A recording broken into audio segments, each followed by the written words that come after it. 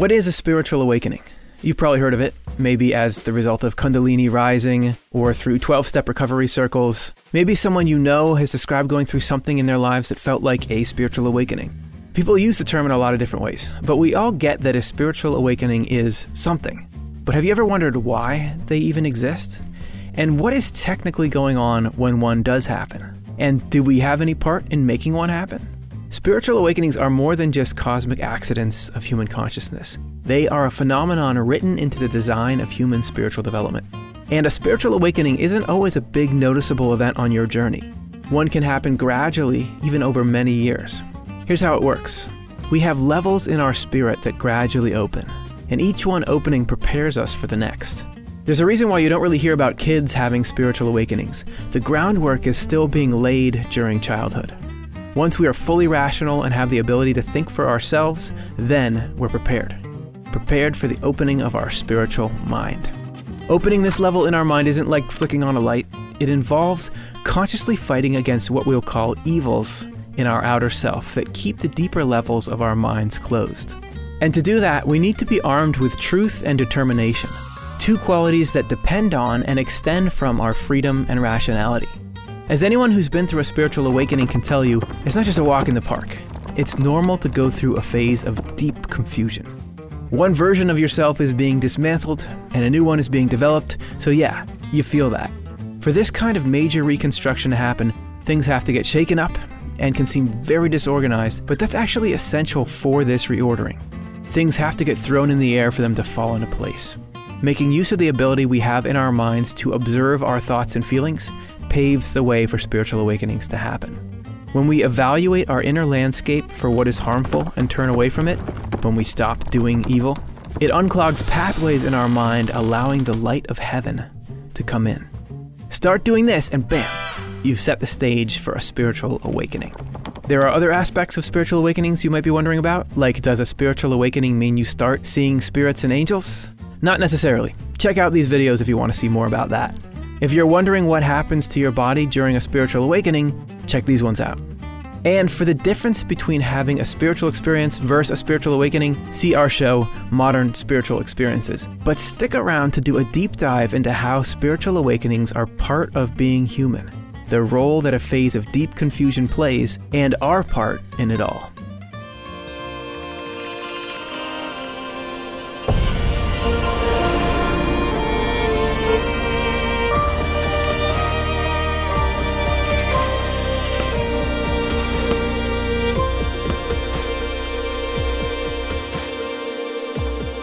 Spiritual awakenings are part of the design.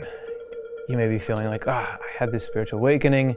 I'm not gonna tell my friends, they're gonna make fun of me. Well, they shouldn't make fun of you because it's gonna happen to them at some point, hopefully. A spiritual awakening is a natural part of human development. It's not like we all go through the stages that we all agree on, childhood, adolescence, adulthood, and then there's this weird thing that's unconnected to that. The point of going through the stages we go through in life on the physical level is to prep us for these spiritual awakenings. This is the human journey. So there's these three levels of life in us that are designed to be opened consecutively throughout our lives. Swedenborg describes it this way: there are three levels of love and wisdom, and therefore there are three levels of life. Do you know what life is? It has to do with motivation and belief, these love and wisdom.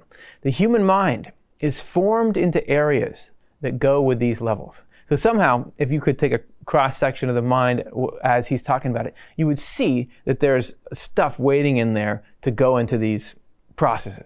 These areas in us are opened one after the other. The lowest area of the mind, where there is the lowest level of life, is opened during childhood and adolescence by means of factual information.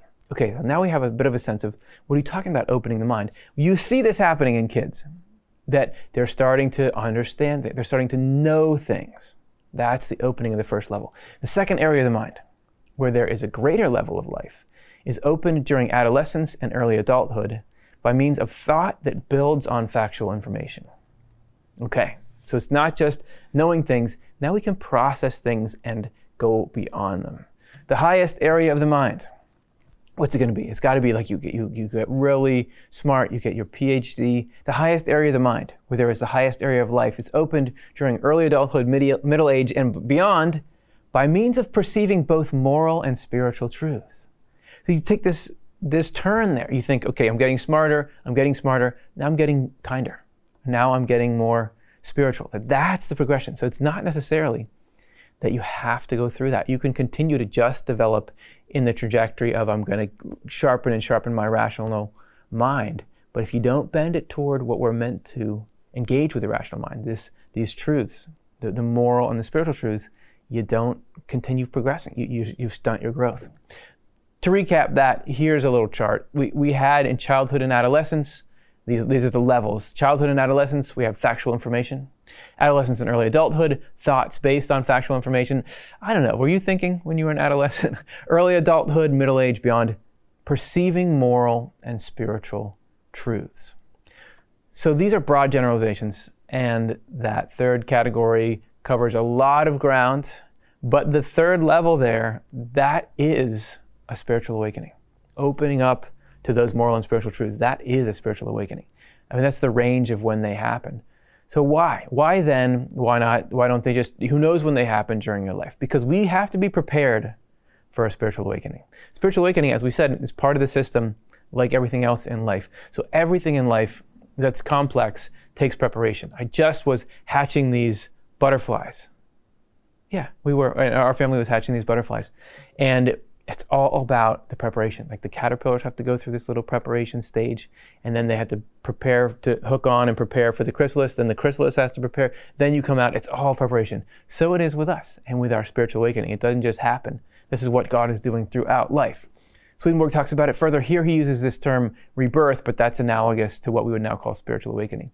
Before we can be reborn, we have to be equipped with everything instrumental to be rebirthed. So you got to pack your suitcase. What do we put in it? Good, joyful feelings. Well, who's gonna argue with that? Okay, I'll take an extra 5 pounds in my pack if it's good and joyful feelings. Serve the needs of our will, while truth from the Lord's word, along with support and confirmation from other sources, serves our intellectual needs. And that's key. So you have a spiritual principle, but you got to be old enough where you're not just somebody told me that this is true, where you can think it over and where you can compare it and look at life and say, is this true? You've got to be able to have that process. Till we receive this preparation, we cannot be regenerated. We can't go to that third phase of opening. Those supplies are our food. That is why we cannot be regenerated before we reach adulthood. So there's these two elements. We just talked about the need for preparation, but there's also this need to develop the ability to judge things for ourselves. If we're going to spread our spiritual wings, we have to be able to think for ourselves. We have to have accepted things using our own rationality in freedom. So that maturity that we get to at some point is when freedom and rationality are really set, and that's what we need to undergo this spiritual awakening. That's how we open the third level of our mind. Otherwise, it just, again, if you like a piece of fruit falls off of a tree and it's not ripe, the seeds aren't ready, they won't be able to sprout. We have to get there. So when do we reach that point? Swedenborg says in Secrets of Heaven, when people reach the age of 20, they start to think for themselves. It's debatable. What he's saying, though, is that around then, that's when we stop being dependent intellectually on other people and start to consult our own sense of rationality. And it's fascinating because he's really writing about these stages of development, about childhood psychological development. Before that was a field of study. Remember, this is 1700s. There wasn't what we have today. So let's look into what he says about that. Broadly put, spiritual awakenings happen between the ages of 20 and 60 because it's then that we're able to think for ourselves. There's actually 4 stages that we go through with the successive opening of each of these levels of our mind. And we've got a chart here for you. The ages aren't exact, but this is what he says. So we begin life, early childhood, maybe you got some memories of it. Pretty fun time to be alive. Birth to the 5th year. The state that Swedenborg describes us being in is what he calls ignorance and innocence. The innocence is an awesome thing to be around and see and observe and experience. But yeah, you don't know anything. You don't really know anything at all.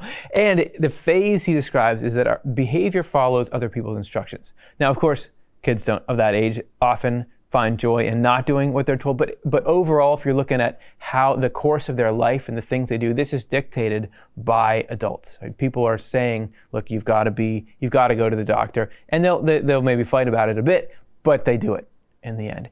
Adolescence, 5th to 20th year, instruction received, knowledge acquired. So we get what people are saying about life, and we're starting to know things about life for ourselves. Our behavior is our own then, and our intellect restrains us. So there's more of a sense of, and this is what adolescents are famous for, saying like, don't tell me what to do. This is how I want to do things. And this is a good important part of development. But also you do have this ability to be self-reflective. You know, in social situations are a famous example, which is, okay, I'm going to act a certain way that I know is a way that's going to get me what I want. So the intellect can restrain the behavior. Then you get the fun of adulthood, the 20th to the 60th year, which is understanding exists. I mean, we've developed this robust mental mechanism for navigating life enough that you can like go and live on your own and care for yourselves. And there, because we have that understanding, look what he says about the phase. Our will pushes our intellect, and our intellect restrains our will. So once the muscle of the understanding is developed, then in providence, we can start to do battle against the negative things in ourselves. So you'll have, the way life should be lived, and your will is going to say, look, let's go do this and go do that. And it's up to us to say, we will do this, we won't do that, because now we're responsible for ourselves. So this is the phase of adulthood. And when you make it through that, what you can look forward to is old age, 60th year and onward. Swedenborg talks about wisdom and innocence within wisdom. That we've cycled back to innocence, but it's not innocence because we don't know anything. It's innocence because we've learned what is important, and because we've had these awakenings through our struggles with the will and through our taking in of truth and goodness. So then our behavior is deliberate and purposeful. It's no longer that we're thrashing with desires. We're talking about, look, we know we're trying to follow goodness and truth, and that's the intent behind what we're doing. So there is a general map of the stages of both physical and, in harmony with them, spiritual development. The Old Testament specifies that you had to be 20 years old to participate in the military, and you had to be 30 years old to be part of the priesthood. And interestingly, the priesthood, too, was called a military service. And it seems as there's a correlation between the fact that King David became king when he was 30. Jesus started his public ministry when he was 30. So you were not allowed into that kind of service before you were those ages, because 20 and 30 are symbolic of the state when we're ready to take on strong internal opposition, when we're ready, as Swedenborg puts it, to use reason to dispel any falsity or evil.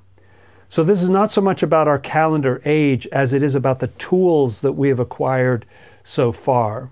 The Lord knows our hearts and minds, our state, and He's not going to expose us to spiritual situations in which we have a 0% chance of success because we're simply not ready, we're not equipped. Breaking down and building up. So we're talking about spiritual awakenings, and we talked about when, but how about the how? What do we got to do? I want to do it. What do we got to do to get there? To have a spiritual awakening, you have to have a spiritual crisis, or actually many spiritual crises, which may sound like bad news, but also you may have already been having them. I mean, don't we get crises pretty often in the journey of life? Why though? Why has it got to have this element of difficulty in it? Well, you're awakening to something new. This is both a breaking down of what's old and a building up process. It's because there's stuff in us that's gotta go. Not everything in our mind as we're growing up is compatible with this new life that we're trying to have. So throughout life, God's divine providence is, while we're thinking about whatever we think about, I've got to get this thing, I hope that person thought my joke was funny, whereas God is looking at, how do we store up the necessary love in you? How do we store up the right true ideas in you? And all these life experiences that we're going through are this fertile ground for God to stick those things into us. But there's this other stuff we pick up along our way that actually blocks our progress. This is from Secrets of Heaven. There are two things in us that prevent us from becoming heavenly. One belongs to our intellectual side, the other to our volitional side. So two kinds of pollution. The intellectual one is the useless facts that we soak up in youth and early adulthood. No offense to the stuff that we're obsessed with then, but I just picture, you think about the kind of intellectual sidetracks, the stuff that can consume you that is pointing you away from the kind of life that God is looking to give you, this sort of distraction, materialism or whatever else it is.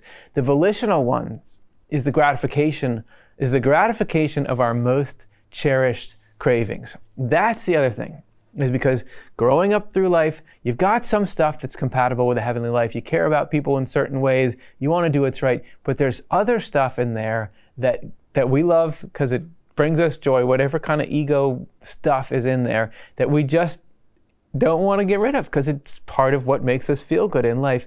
So both of these things, they block us from attaining these heavenly goals.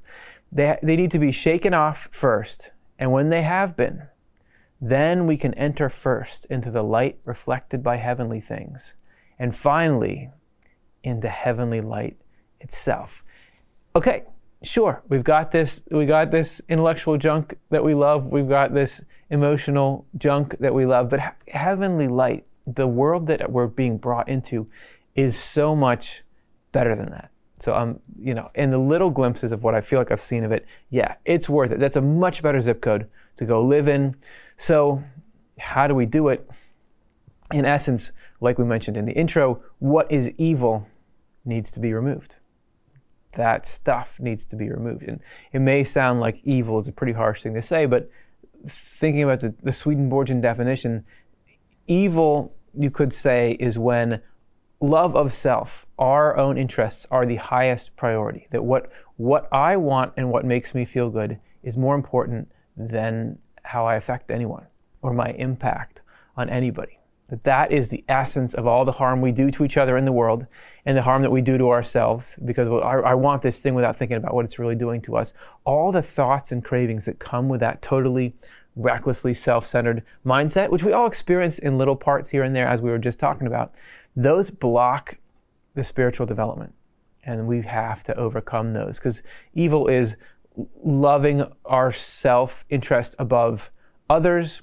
It sets up this us versus them, which is the antithesis of the love your neighbor as yourself that is heaven. It also puts us against God, because the nature of God is love for the whole human race. And the nature of heaven, that heavenly light, is this understanding that, hey, it's not about competition and it's not about gratification or manipulating or using people or whatever it is. It's about love. That love is better than that. So we have to have that stuff relinquish control. It's this breaking down process, but it's also a building up process. Swedenborg talks about our mindsets as we go through life, like a home that we live in. This is why the house corresponds to the mind. This is why often in dreams people will dream about new stories being added to their house when they're learning something new or something like that. So we have to have this first home taken down. We're outgrowing it. And then this new home, then we have to have somewhere new to live. So a new home has to be constructed in us. I'm not saying that you have to look back on your life and say, what an evil life I had, or how useless that life was. It's all important. Remember those stages. The first house is an important part of our development, but when we're ready to move on, when we're ready to move out of our parents' basement, we got to do it. We got to move on to better things. The process of being regenerated is a matter of restraining our flesh so that it does not control us, and taming our old self and its cravings so that it does not rise up and destroy our intellectual faculty. This sort of process cannot be completed in a moment. It happens in stages, much the way we are conceived, carried in the womb, born, and brought up. The traits of the flesh or the old self are embedded in us from the day we are born. They build the first home for our mind. Cravings live in that home like predatory animals in their den. At first, they live in the entryways. Then bit by bit, they move by stealth into levels of the house that are below ground. Later on, they go upstairs and make bedrooms for themselves there.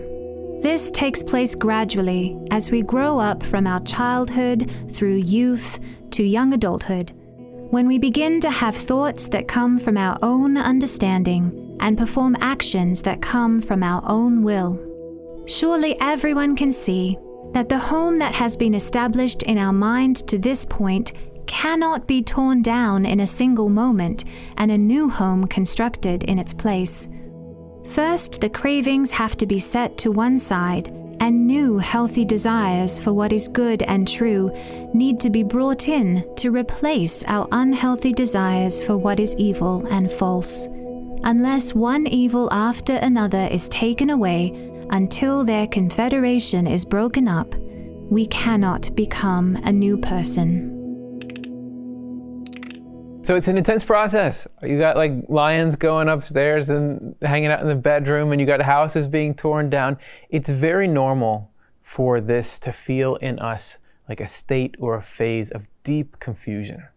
You think about what it's like when you have something like a tree falls on part of your house and you have to rebuild or we have to live out it. It's a tough thing to go through, relocating. And to do that spiritually, you feel, maybe we're not even really aware of the ins and outs of the processes, but you feel that. You feel that in yourself.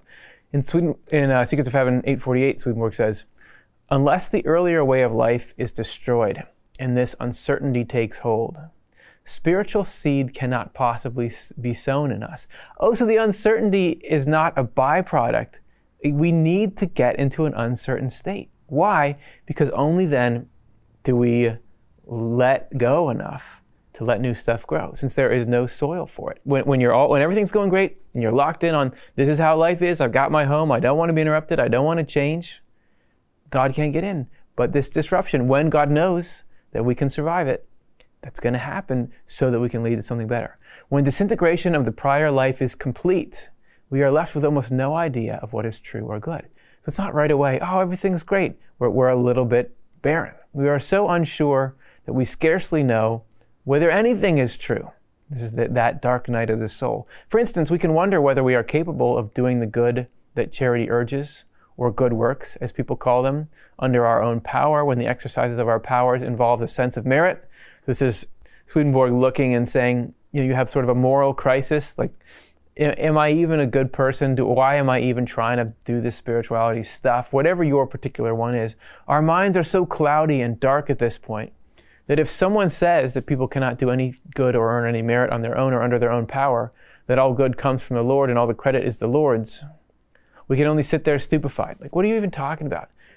I used to live comfortably in this world where, it was me and I was the main driver in the life. Now you're saying that God is the one doing it? What are you even talking about? How would that life even work? How do I square that with my moment-to-moment experience? It is the same with all other religious questions. Yeah, you're doing this searching process. Yet slowly, bit by bit, light begins to pierce the murk or darkness we live in. Because we go from just having sort of heard these things to you start to see the reality for yourself, and it starts to open up as, oh, this is actually a way that I can live. In Swedenborg's personal journal of spiritual experiences, we can read about some of these very intense phases he went through during his spiritual awakening of despair and grief and confusion and doubt. And he could also see what was happening behind the scenes, because he could see these lower level and evil spirits that were throwing feelings of doubt at him and bringing up guilt trips and arguing against anything new he was learning and arguing with each other and just throwing him into such darkness and confusion. And he learned by experience that the more he tried to deal with this from his own understanding and try to figure it out, the worse it got. And so through this experience, he learned that he had to let this happen so that all his previous ways of understanding could be untied like knots one by one and be replaced by a new understanding that God was wanting to give him. He also had to face his own lower ego feelings and cravings, because those had to be purged out of him in order for him to be able to receive these higher feelings of heavenly love. And so, for instance, once he even had an angel warn him at the dinner table, don't overindulge your stomach. And Swedenborg saw this smoke coming out of his pores, collecting under the table and turning into worms that then caught on fire and exploded and disappeared. This was a depiction of a bodily level craving that had to be purged so that he could receive higher feelings. And he said this was very intense, but so worth it because it brought him into this ability to receive so much more and thoughts and feelings that were so much better. So though it was hard and intense, it was an incredible gift. Providence and participation. Okay, so now that you know how much work the spiritual awakening is, maybe you're saying, okay, never mind, I don't want to do it, opting out. But I hate to say it, but it's going to happen. I mean, Providence is going to make this happen. This is again, you don't have to participate, but this is something that's built into human development. Opportunities for spiritual awakenings are as sure as the sap rising in springtime. Actually, they correspond to that very thing. This is Secrets of Heaven 5115. When we are being reborn, spiritual life flows into us in the same way life carried by warmth from the sun flows into a sprouting tree. So it's just part of the life cycle, but we're not actually as static and passive as a tree. We do actively participate in the spiritual growth thing. And the key element that allows these spiritual awakenings to happen is our ability to reflect on or witness ourselves. So our ability to look at ourselves and evaluate is actually key to this happening. This is Divine Providence 16. Our discernment, meaning our thinkingness, can be lifted up into heaven's light and see what is true or recognize it when we hear it, even while our love remains down below. Heaven's light being a spiritual thing that actually all thinking happens by spiritual light of some kind. So we can get it, we can have these moments of clarity where we actually see things, as clearly as an angel sees them, even while our love remains down below. We're not necessarily going to change who we are, but we get it. This means that we can be in heaven in our discernment and in hell in our love. And we cannot be denied this possibility because we cannot be deprived of the two abilities that make us human and distinguish us from the beasts, the two abilities that alone make our rebirth and salvation possible, namely our rationality and our freedom. So in a way, when you're looking at yourself and saying, am I just a mess or what? There's something good happening there. Because when you're really a mess, you don't even think you are. You think I'm pretty good. Don't we know? I'm thinking of characters in movies and books, but there's people like this, people who are totally acting in harmful ways and seem oblivious to what they're doing. And we have that little elements of that in us. So actually, the ability to look and say, I can't do that. This is a problem. You think about the near-death experience and how people do their life reviews. Have you ever read those? It's always looking at how did your actions affect other people. That ability to observe, this is spiritual.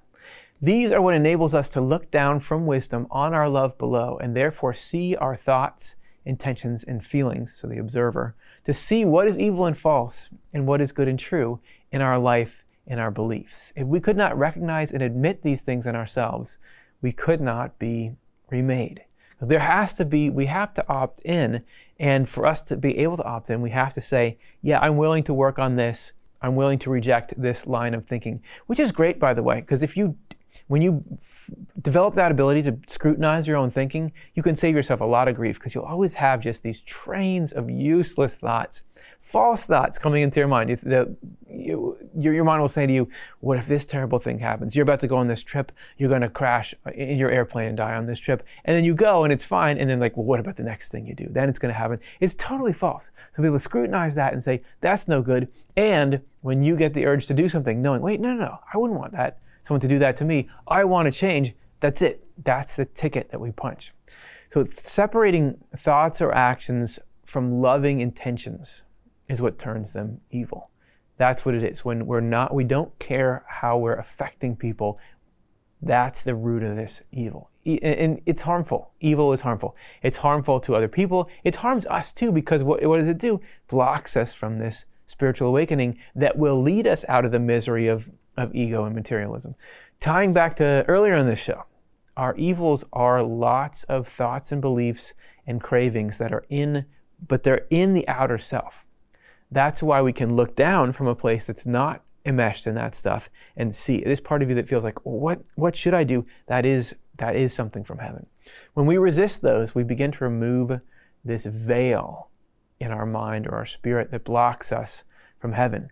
Swedenborg put it this way in his Doctrine of Life. So long as we do not shun evils as sins, the lusts of evils close up the interiors of our natural mind on the part of the will.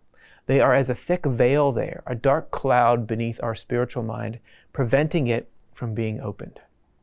But as soon as we shun evils as sins, then the Lord flows in from heaven, removes the veil, disperses the cloud, opens our spiritual mind, thus introduces us into heaven. Because if everything we do is unexamined, the unexamined life is not worth living. Somebody, was it Socrates or somebody said that? Somebody very smart said that. The unexamined life is not worth living. If we just, everything we could do, every action that we take, we just think, well, I'm just doing it because it's normal and it's right, because it's me. Then there's no way to change anything. That we got this veil over ourselves. But as soon as we're able to start to evaluate what's really going on here with me, what is that really doing, rather than this knee-jerk kind of craving-oriented life, then you can start the process. And there's 3 core steps to turning our backs on these evils. Swedenborg describes it in True Christianity 3:48. He says that surrendering our self-will to God's will is the first step, turning to the Lord. And that's just the process of saying, hey, look back on my life. Not everything that I've wanted has been kind. I think about, like when I was in middle school or high school, there's times when I'm like, no, that I wanted to act that way, but looking at it now, that wasn't good. Learning the truth is the second step. He talks about learning truth from the Word because you have to have guiding principles.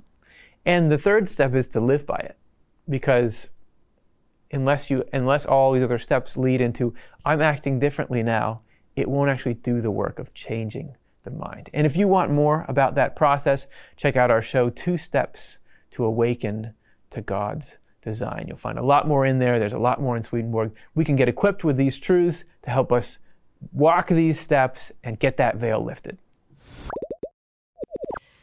There's this interesting essential point Swedenborg makes, that the first of charity is to shun evil.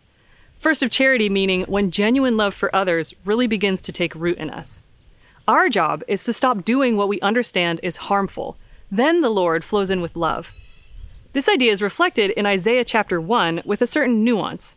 There it's written, cease to do evil, learn to do good, which suggests there's a stopping of the evil action, then a progressive expansion of our ability to do good.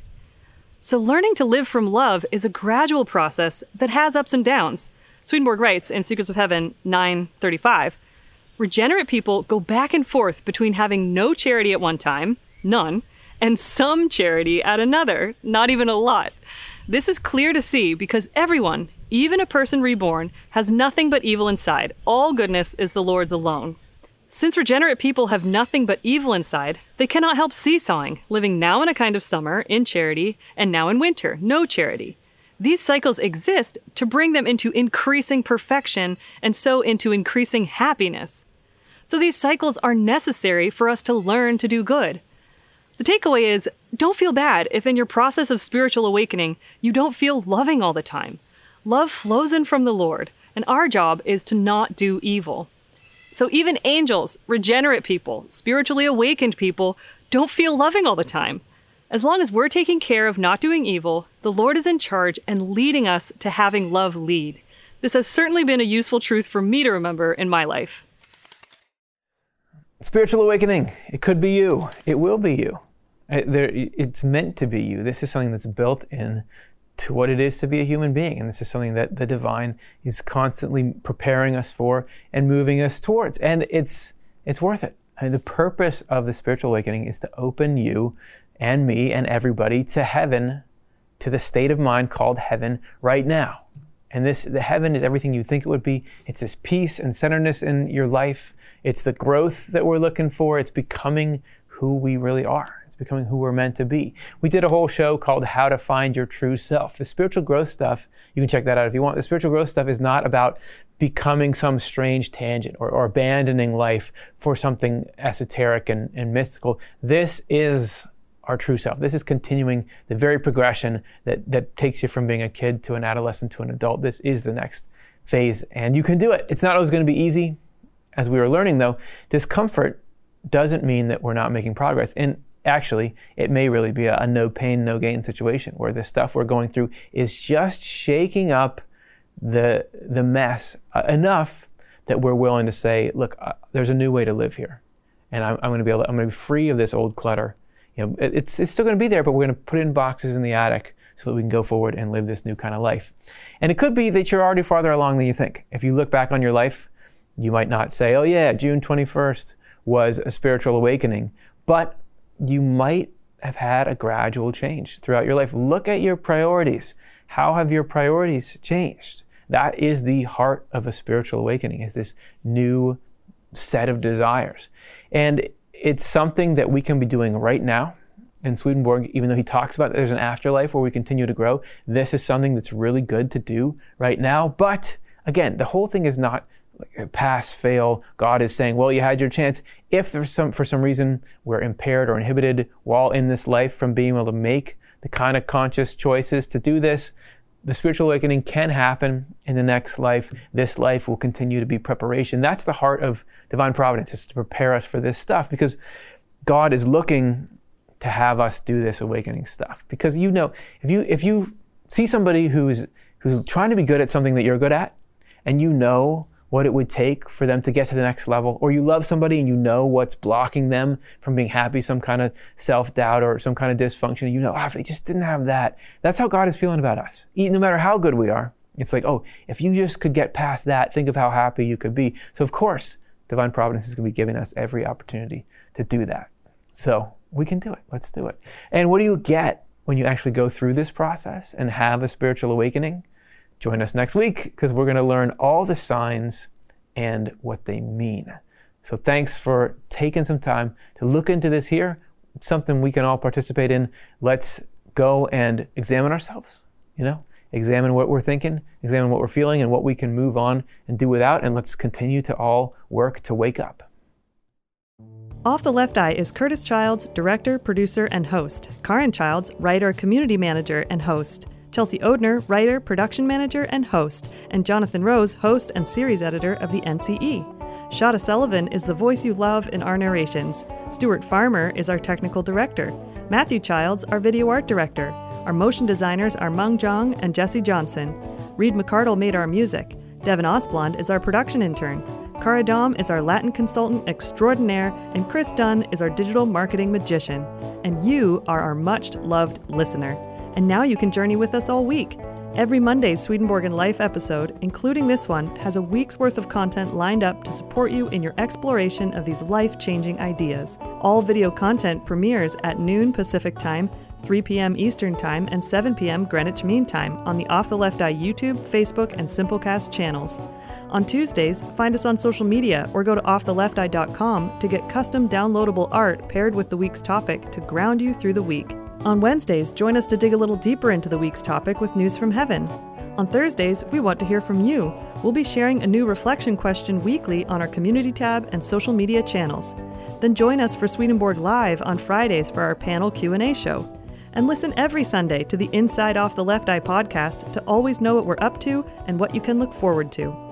If you want to help sustain Off the Left Eye's operations, consider becoming a monthly donor today. And right now, we have a matching gift challenge from a very generous donor couple where dollar for dollar up to $10,000 will be matched when you make a new or increased monthly donation. You can provide a direct gift or restrict it to our new Off the Left Eye Endowment Fund. Giving to the Endowment Fund is a great way to guarantee that your gifts live on to help Off the Left Eye forever. Go to otle.cosvox.com to become part of our essential community of donors. From all of us here at Off the Left Eye, we thank you.